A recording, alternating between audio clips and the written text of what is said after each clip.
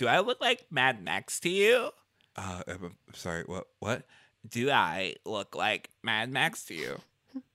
No, ma'am. Does he look like a feral child? No. Then why is water such a commodity here? I'll get you some water. Okay, thanks. We have to go back!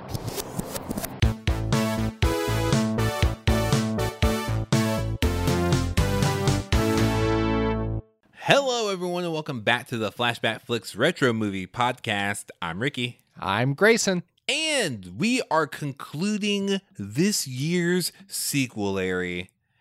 It's been a short month. Oh, that's right, because February is not as long as the other months. No, it sure isn't.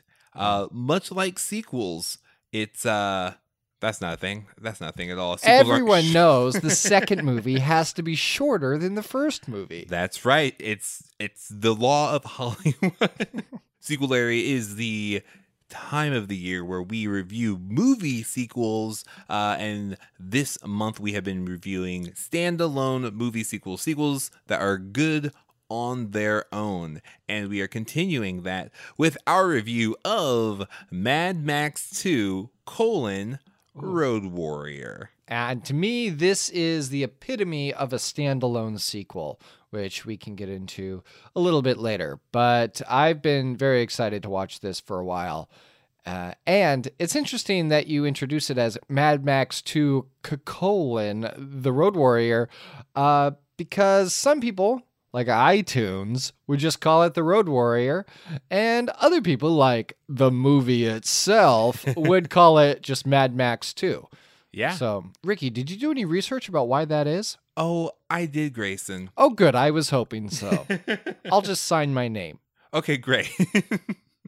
Group project. But before we get into all that fun stuff, I did want to let you know I had the pleasure of being on another podcast with fellow friend of the Flashback Flicks Retro Movie Podcast and person responsible for letting Instagram know when we upload episodes, Lanisha. She started her own podcast called Speak On It, and her, Scott from NerdSync, and I talked for like over an hour about all the things that we loved about Black Panther. So if you'd like to go over there, support a new show from a fellow friend of the podcast, check it out. It's available on iTunes or wherever else RSS feeds go for things to speak on. We'll also have links in the show notes below or abstractly wherever they are. During.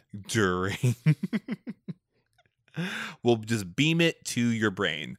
But yeah, definitely check that out. Now, let's go ahead and get into our review. So, Mad Max 2: Road Warrior, full current title, is the story of Mad Max. He just had a bad day. It takes place in the post-apocalyptic Australian wasteland, starring Mel Gibson as said frustrated Maximus, and he plays a cynical drifter who agrees to help a small gasoline-rich community escape a band of bandits, because you can't spell bandits without band. That's just word math, which is called spelling. Welcome to Word Math 101, or you might call it spelling. You have qualified for the Word Math Bee. So this sequel was released in 1981 after the success of the 1979 movie called Mad Max. Now, the movie was renamed Road Warrior for North American distribution because at the time, this movie was only really popular in Australia, and the original Mad Max only had like a limited release in the US, so not many people knew it enough for it to be Mad Max 2. Remember that movie you didn't see? Come see this one. But here are some flashbacks from it. And so they decided to release Mad Max 2 under just the name The Road Warrior. And so they actually don't reference Max's name at all in any of the promotions or the trailers or ads or anything. It was just called Road Warrior because it's cleaner. And then later on, they added it as part of the series when it became a series. The sequel, Mad Max 2, was a commercial success, and it was so successful that I'm just going to tell you the data on the rentals, Grayson. All right. Earning $3.7 million in rentals in Australia. And as the Road Warrior in North America, it earned $11.3 million in rentals and $23.6 million in gross sales. Now, this was originally supposed to be the conclusion of the Mad Max story, where Max's fate is never truly revealed. But interestingly enough, George Miller, Terry Hayes, and Brian Kennedy, the people behind making Mad Max, had no intentions of making a third installment. However, George Miller said, you know what would be great? What if we made a post-apocalyptic Lord of the Flies film about a tribe of children living in the world who are found by an adult? And what if that adult was Mad Max? They're like, well, we're already halfway there. To the Thunderdome! And that's where Mad Max Beyond the Thunderdome comes from. That makes a lot of sense because that movie, the movie we did not watch for this podcast, the back half of it is all focused on what you just said about the children. The first half, though, is like all actual Thunderdome. So it makes sense how those two had to kind of coexist. But Yeah. that's cool. That is some history about Mad Max 2 Road Warrior. Before we get into our reactions, let me show you guys some fun facts. So this movie... Max facts. So Mel Gibson only had 16 lines of dialogue in the entire film. Wow. 2 of them were, I only came for the gasoline. And one of my favorite actors in the whole film was the dog. He was actually casted from a local dog pound, and they just trained him to perform in the film, and he was amazing. And after the film was complete, he was adopted by one of the camera operators. So I think that that's just sweet. The dog's the best. Yeah. That was my wife's favorite character. Yeah. Yeah. No, he was just, he was great. And actually, one of the factors that led to using the location, I picked this fact out for you specifically, Grayson, because we'll make a connection later on. All right. But the reason why they chose like this outback in Australia was there was a prediction by the rainfall charts that there would be virtually no rainfall during the shoot. But it did. It definitely did rain. And for the first time in over 4 years, production was shut down for over a week Force majeure. because they got lost in La Mancha. Wow. That's a bad deal. And unusual for an action film, this movie was actually shot in sequence. So they shot the beginning to the end in like chronological order. I wonder what the benefit of that was for something like this. Yeah, I guess less damaged cars. Like Oh, sure. Yeah. yeah. It's That like, makes sense. This car doesn't need to be completely destroyed yet.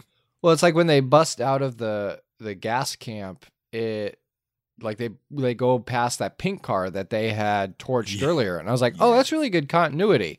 But if they're shooting in order, like, oh, we just left it there.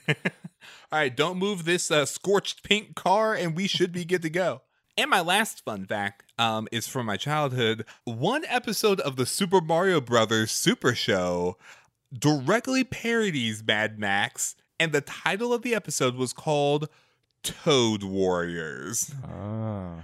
The episode is where, so basically the Super Mario Brothers Super Show was a cartoon show based off of Super Mario Brothers where there is a live action portion and then a cartoon portion. And the cartoon portion had almost nothing to do with Super Mario Brothers.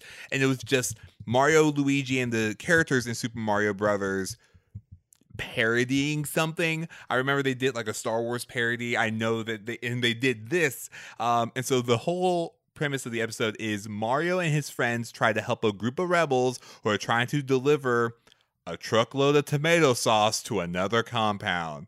On his way to the starting place, Toad snags the Starman and becomes the Toad Warrior. A massive car chase ensues and Toad defeats King Koopa in a chicken challenge. And so those are some fun facts for you, but now we're going to... Max facts. And so... And so those have been some fun facts for you. Now let's go ahead and get into our reactions. So Grayson, when was the first time that you watched this movie? I've only seen this movie one time before, and it was the week before Fury Road came out. I watched all of them back to back, like literally back to back in one sitting. I watched Wow. Mad Max. It was a long Friday into Saturday. I watched Mad Max, then I watched Road Warrior, Beyond Thunderdome, and then waited a week for Fury Road to come out. And I loved it. It was like, I should tell you, I don't often watch a full trilogy in one sitting. This, I was like, I'm so fascinated by like the practical effects, the production of it, the limited dialogue, and how this small Australian film becomes this mega hit in Hollywood. I was fascinated by the whole thing. So to me, Mad Max really is the epitome of like what a I guess the word reluctant, what a reluctant hero is. And so, I love the characters so much. And I think the world is really well thought out without being overly explained. Like when I started watching the second one for the first time, I was like, oh, I really didn't need to watch Mad Max. I'm glad I did, but I didn't really need to watch it because they just recapped everything with the like news footage and then clips from the first one. And that made it truly feel standalone. When you get to the third one, I don't think it's as much the case. You're kind of like, wait, what? Like, how did everybody end up like this? But this movie really is incredibly standalone. And I enjoyed it even more this time than I did watching through it the first time. And now having seen Fury Road, I can appreciate it even more. So yeah, it's just another great thrill ride. Yeah, and this was my first time watching this movie. Oh, really? Yeah, I had never before Mad Max Fury Road. I hadn't even. I've heard of Mad Max just as a movie, but I don't think I've ever seen like clips or even heard of references from it. I've definitely heard Thunderdome references, but not Road Warrior references. And I was really impressed with this.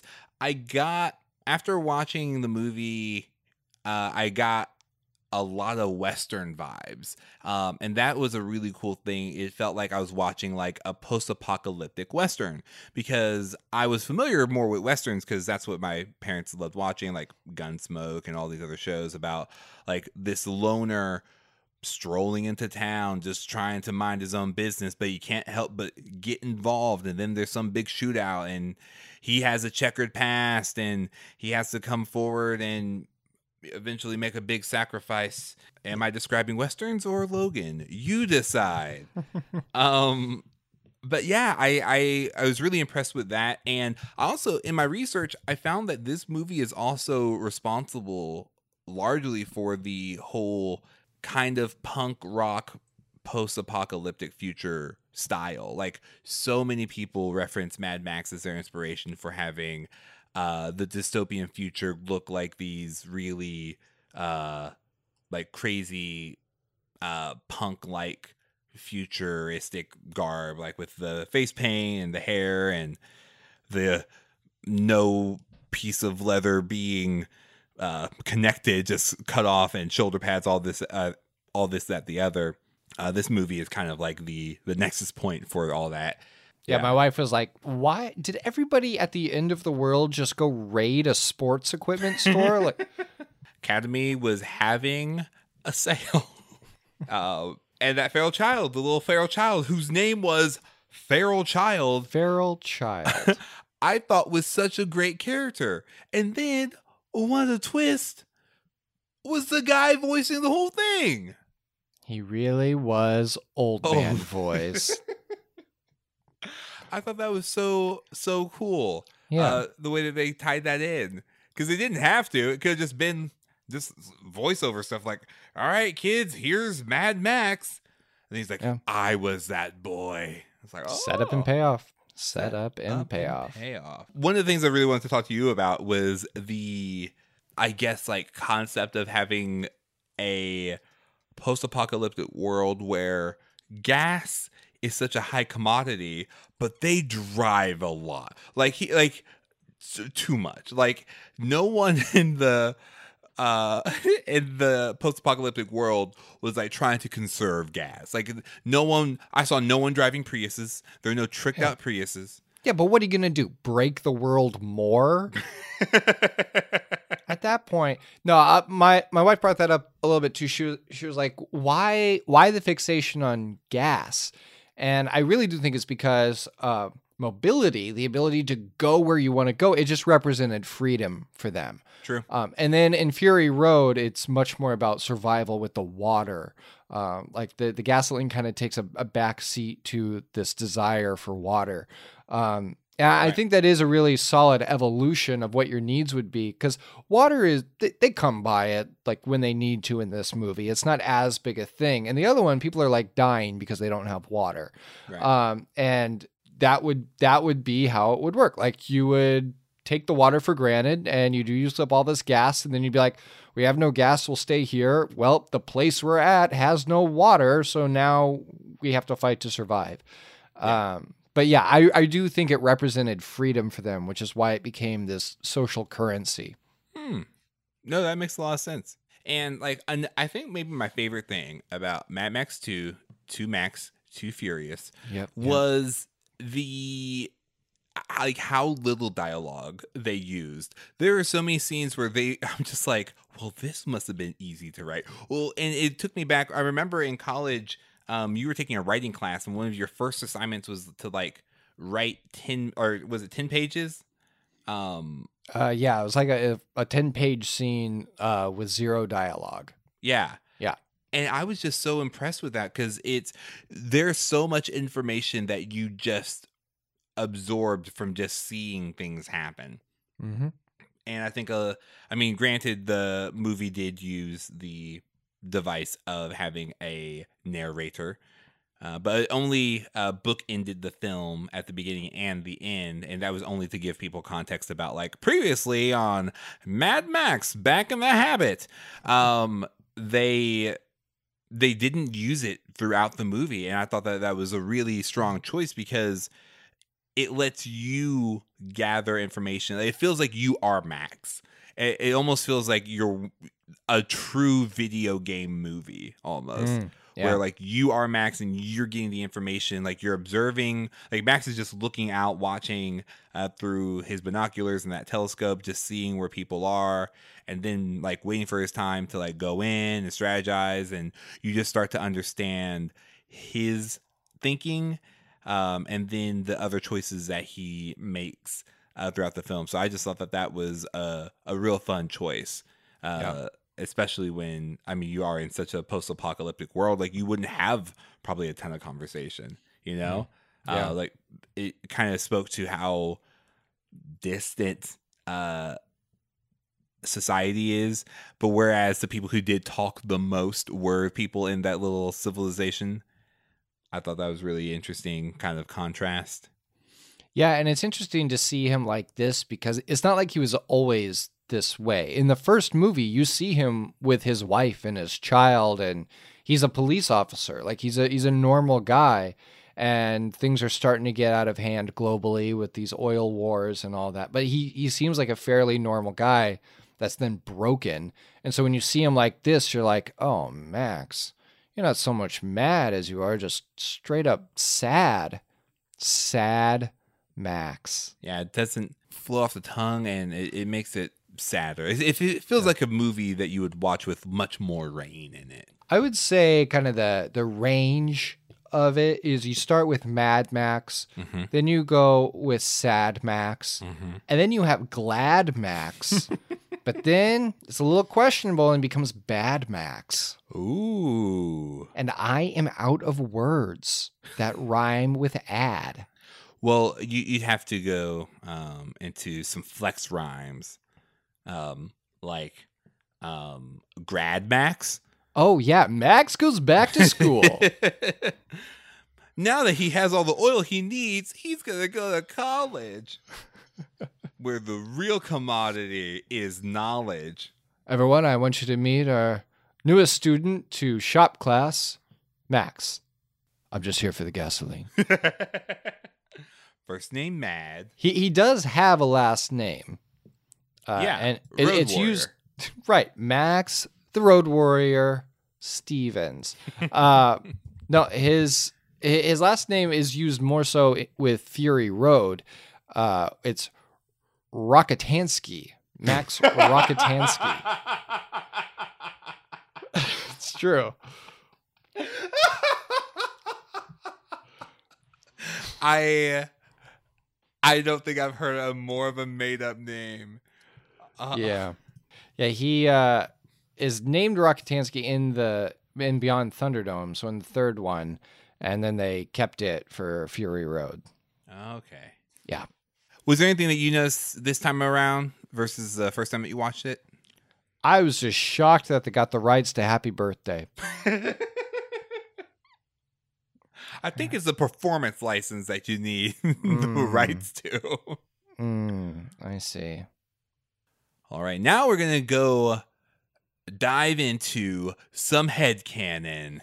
Headcanon. I'm just here for the headcanon. Just here for the headcanon.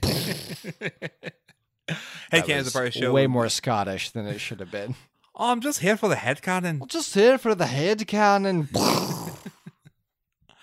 If you could change your destiny, would you take it? Headcanon is a part of the show where we share with you unique ideas about the movie and untold stories based on evidence provided by the film. So, I first want to share a piece of headcanon that a lot of people thought existed, but then was dismissed in later movies. It was rumored and speculated that the Tom Hardy incarnation of Mad Max in Mad Max Fury Road is the feral child. Okay, well, that was my headcanon, so... Oh, so sorry. That's right. There was a 4-issue Vertigo comic series co-written by George Miller, establishing that Hardy's Max is the same character as Mel Gibson's Max. Sure, that's pretty compelling evidence. Sure. But what about this? Sure, the author said it, but what if? He's like blonde. No, I buy it.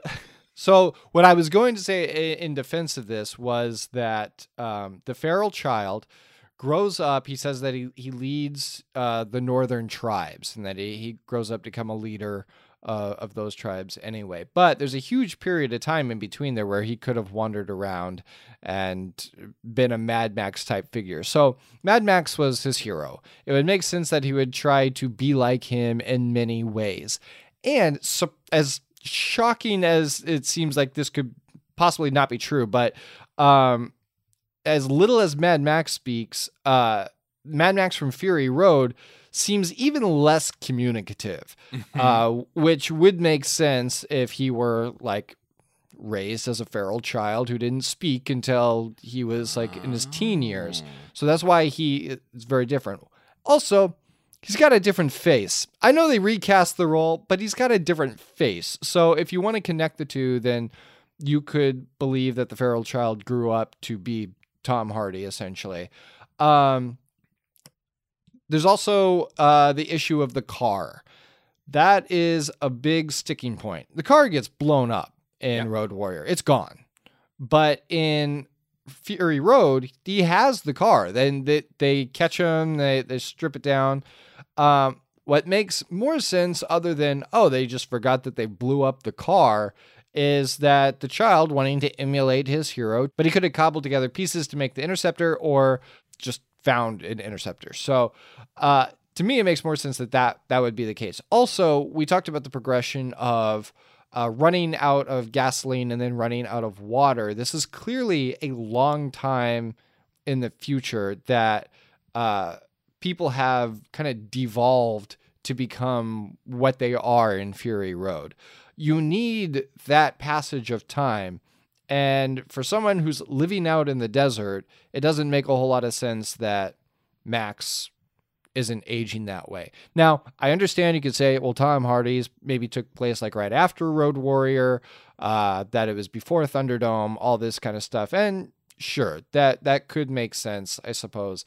But isn't it interesting to think that little kid grew up to be a Mad Max? But it sounds like the author does not agree. Yeah.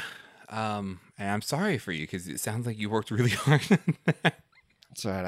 I was really excited about it. No, I think yours makes a lot of sense, and the reason why the author put it to rest only several decades later was because, a new movie was out. So I think prior to the movie, actually, even with the movie, headcanon accepted. Thanks. Let me look something up real quick. Okay. Never mind. My headcanon doesn't make sense. There's no reason they would both have busted left legs. Oh. Headcanon retracted, which is what we call a backfire. Ooh, very nice.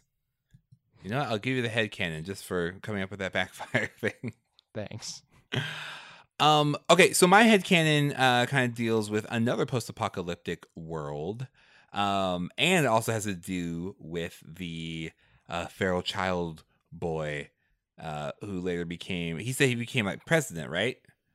Mr. President? Yeah, he was leader of the Northern Tribe. Okay, so he became leader of the Northern Tribe. All right, hear me out. Mad Max Fury Road. Nope, that's not the movie we reviewed at all. So in Mad Max 2 Electric Boogaloo, we see that, there's been a big war for oil, and oil is a commodity, right? Right. Lots of driving, lots of sacrifices, a lot of just like territorial stuff. And it also distinctly does take place in Australia. My headcanon is that this is happening almost as a prequel to the events that lead up to the Hunger Games. Oh, interesting. And the sequel, The Thunderdome, it's all about, a group of kids who just have this, they have like 2 men enter, 1 man leaves. Like they have a game in which kids are fighting for their lives. I think that meanwhile in North America, where the same gas crisis is happening, it's affecting this country differently. So if you look back at the districts in Hunger Games, you have, I'm going to mess up the numbering of it, but you have 12 districts and the capital. So you have lumber, power, luxury, masonry, technology, fishing, transportation, textiles, agriculture, livestock, grain, and mining. Forgive me if I repeated any of those things. Transportation is only by train. Mm-hmm. And train transportation is primarily done through coal. That means that they have found an alternative fuel source to what is it, like the dark fuel, or they didn't call it fuel. Oil. Yeah, but they called it something weird in the movie, like the substance or something like that. And then the capital. So the capital kind of, all these other things feed into the capital, and the closer you are to the capital, the higher the luxuries go. I think that this is all part of the same world. Whereas I think instead of Australia being a part of it, that they were just kind of given up on or fallen by the wayside. And it was just left to fend for itself, which is why everything is way more primal. And they do try to come up with some sort of system where these societies do try to live fine and by themselves, but there's no like setup for them, at least in this part of Australia. It says here that George Miller said that Mad Max and Hunger Games aren't in the same universe. No! Thanks a lot. Actually, Ricky, I'm so embarrassed by my previous headcanon. If I had just done a quick something search, it would have come up. And so I feel like I have to provide a substitute headcanon in its place. Okay. So Mel Gibson is living in America. He has a family. But all of a sudden, an alien invasion occurs where the only way to fight them is with water. Oh. So the aliens get their butts kicked because they occupy a planet that is mostly water. But then they realize, let's just go away and take all the water. So They basically force these events to occur to where there's no more water, lands dry up. Mel Gibson loses his family, moves to the safest place he can, which would be a continent completely surrounded by water. But even there, it is a barren wasteland where he has slowly gone mad and wants nothing more but to forget his previous life that he lived in Signs. Makes a lot of sense to me. Makes a lot of sense to me. Actually, it almost makes too much sense, Grayson. Because my headcanon, additionally, is that the reason why Max doesn't talk so much is because he can read people's minds. Oh. You know why? Why? Because Mel Gibson knows what women want. I'm reading an article here by George Miller, says that Signs and What Women Want are in the same universe as Mad Max. It's all connected. I mean, we mentioned that he was also a police officer before this. I'm guessing his partner was Danny Glover. You know it. I mean, he is a lethal weapon. Oh. Or warrior. I don't know. There's a better transition there. Headcanon. Probably something like leather weapon. No, I don't like that. I don't like that at all. All right, now we're going to go into a part of the show where we like to talk about recasts and remakes. Recast remake. Remake. They already did it. Oh, all right. Well, That's never stopped us before. Let's recast this thing. if this movie were to be made today, who would you cast? What would the storyline be? I've mentioned it a little bit before, but I would love to see just Mad Max continue to. I would love to see like a Netflix original where he's just drifting in and out of these different towns and doing some kind of good deed, but also, ruining everything. I really do believe that this could be a modern day Western or modern day post-apocalyptic Western, Right.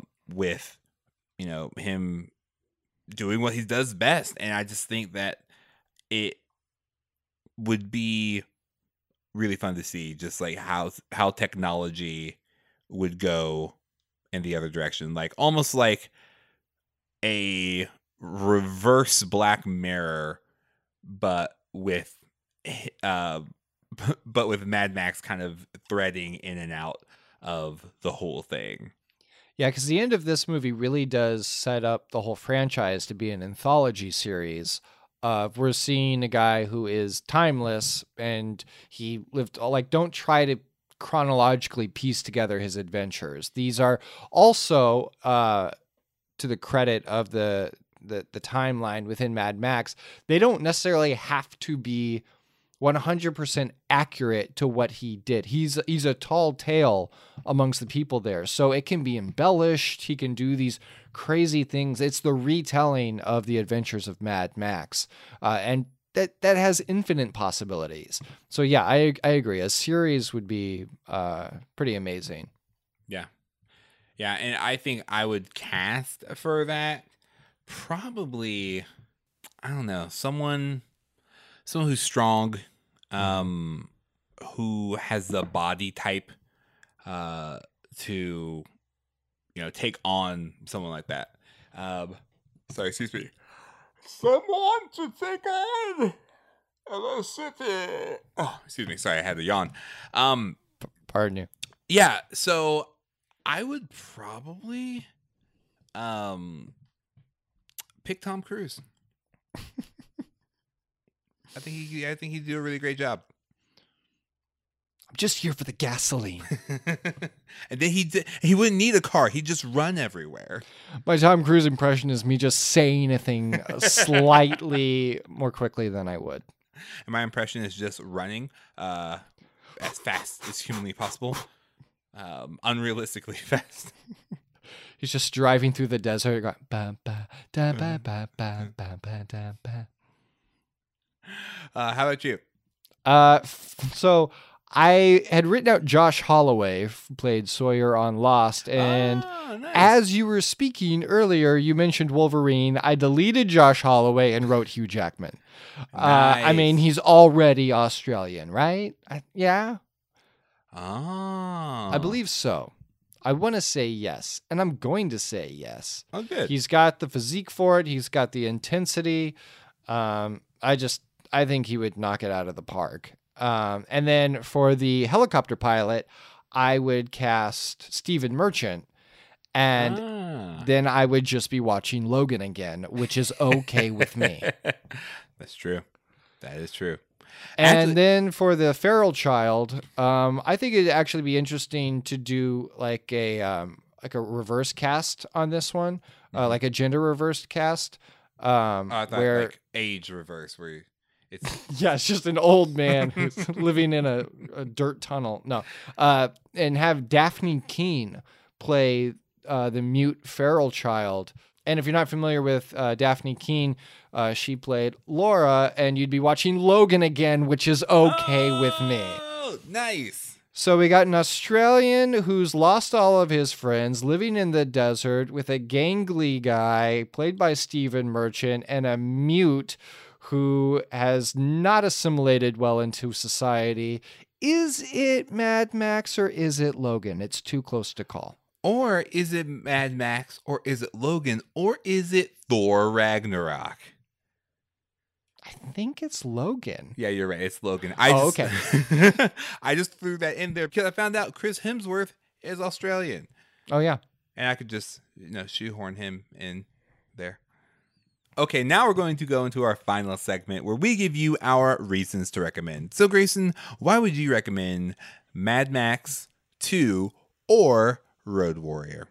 Well, I would recommend both those films you just named because it is a very real feeling film in a very fantastical circumstance. What I mean by that is the explosions are practical, the sets are real. It's got this grit to it that you don't get the feeling that you're watching something composited on a computer. Like, it feels like it's all happening within the frame. And that's really exciting to see in an action film like this.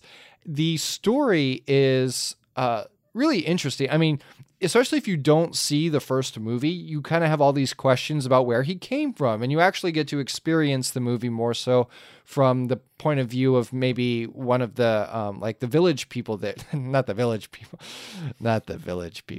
but the people in the gas town where they don't know a lot about him. Maybe they're distrusting. He could be a bad guy, and so his character has a lot of layers to him that it's fun to peel back. And even when he seems like this gruff exterior, he still like shares the happy birthday like music reel with the feral kid, and it becomes like the kid's favorite thing. Like he has a soft side to him back from when he himself was a father. So there's just a lot happening with him. I think it's just an 80s-tastic film as well. We talked a little bit about that with Labyrinth, where it's just like it feels so in the time period, but at the same time maintains that futuristic vibe as well, that post-apocalyptic future.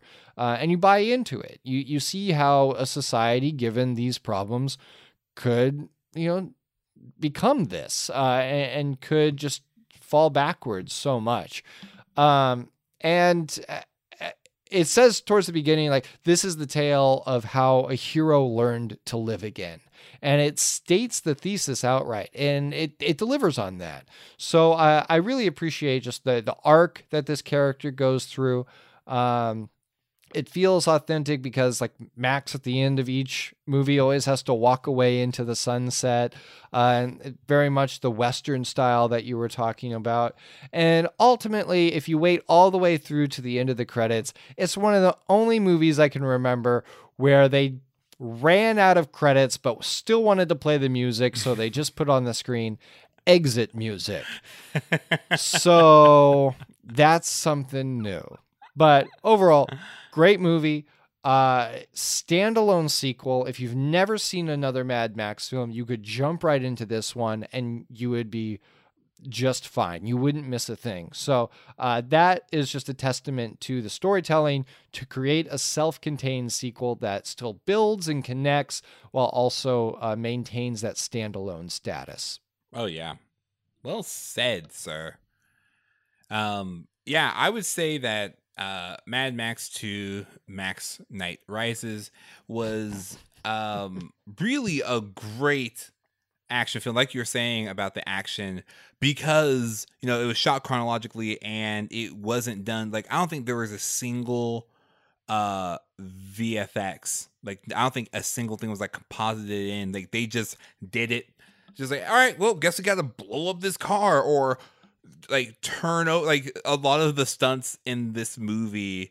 Some of the sweetest shots were just things that they got by accident because they're like, oh, this thing was supposed to happen, but then this thing happened and that's great. And the film was rolling. So it's just one of those, you really do feel the tension of what's going to happen. You feel the tension of the action too, because you're like, oh, well, this feral child is on the roof of a moving car. They're not faking that. And the feral child signed that waiver. But like they do a lot of really, really cool things. And but they also do this thing that we've talked about with our improv background about show, don't tell. Instead of telling you with voiceover, like, well, Mad Max sure was thinking about something, but something had to be done, so he did this. Or it's like a Dukes of Hazzard voiceover.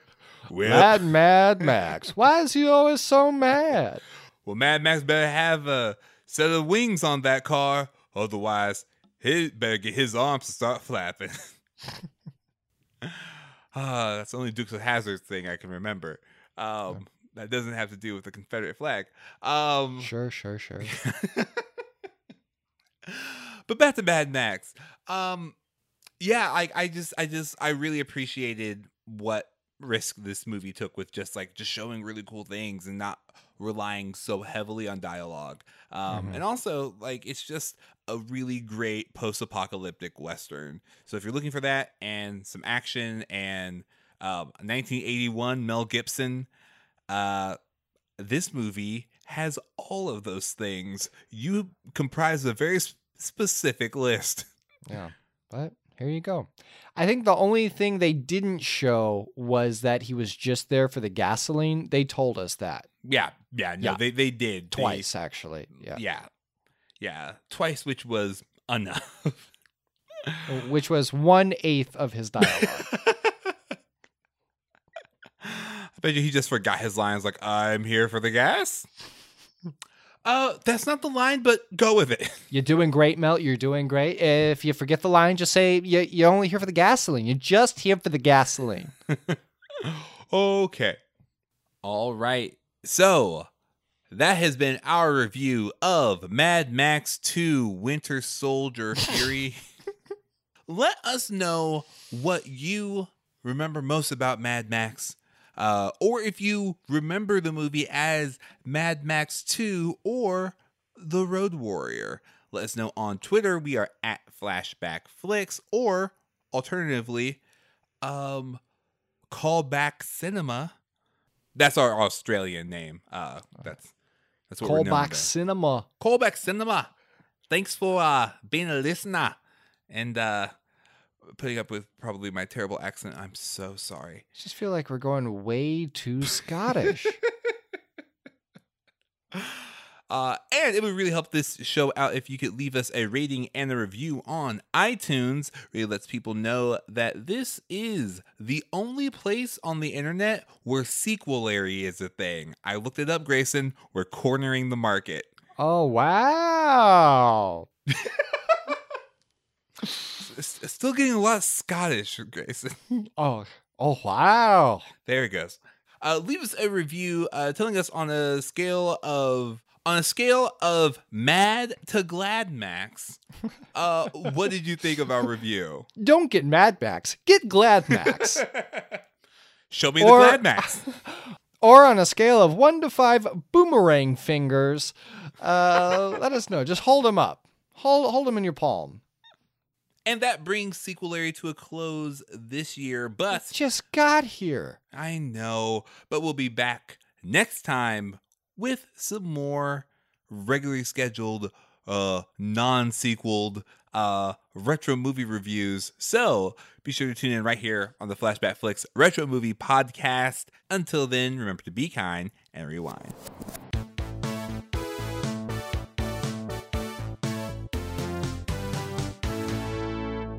And so ended the review of Mad Max 2, The Road Warrior. As for me, I grew to manhood, and our leader, Ricky, well, that was the last we ever saw of him. Wait, what? He lives now only in my memories. Oh no, I always feared this day, Grayson. Don't tell me I'm a figment of your imagination.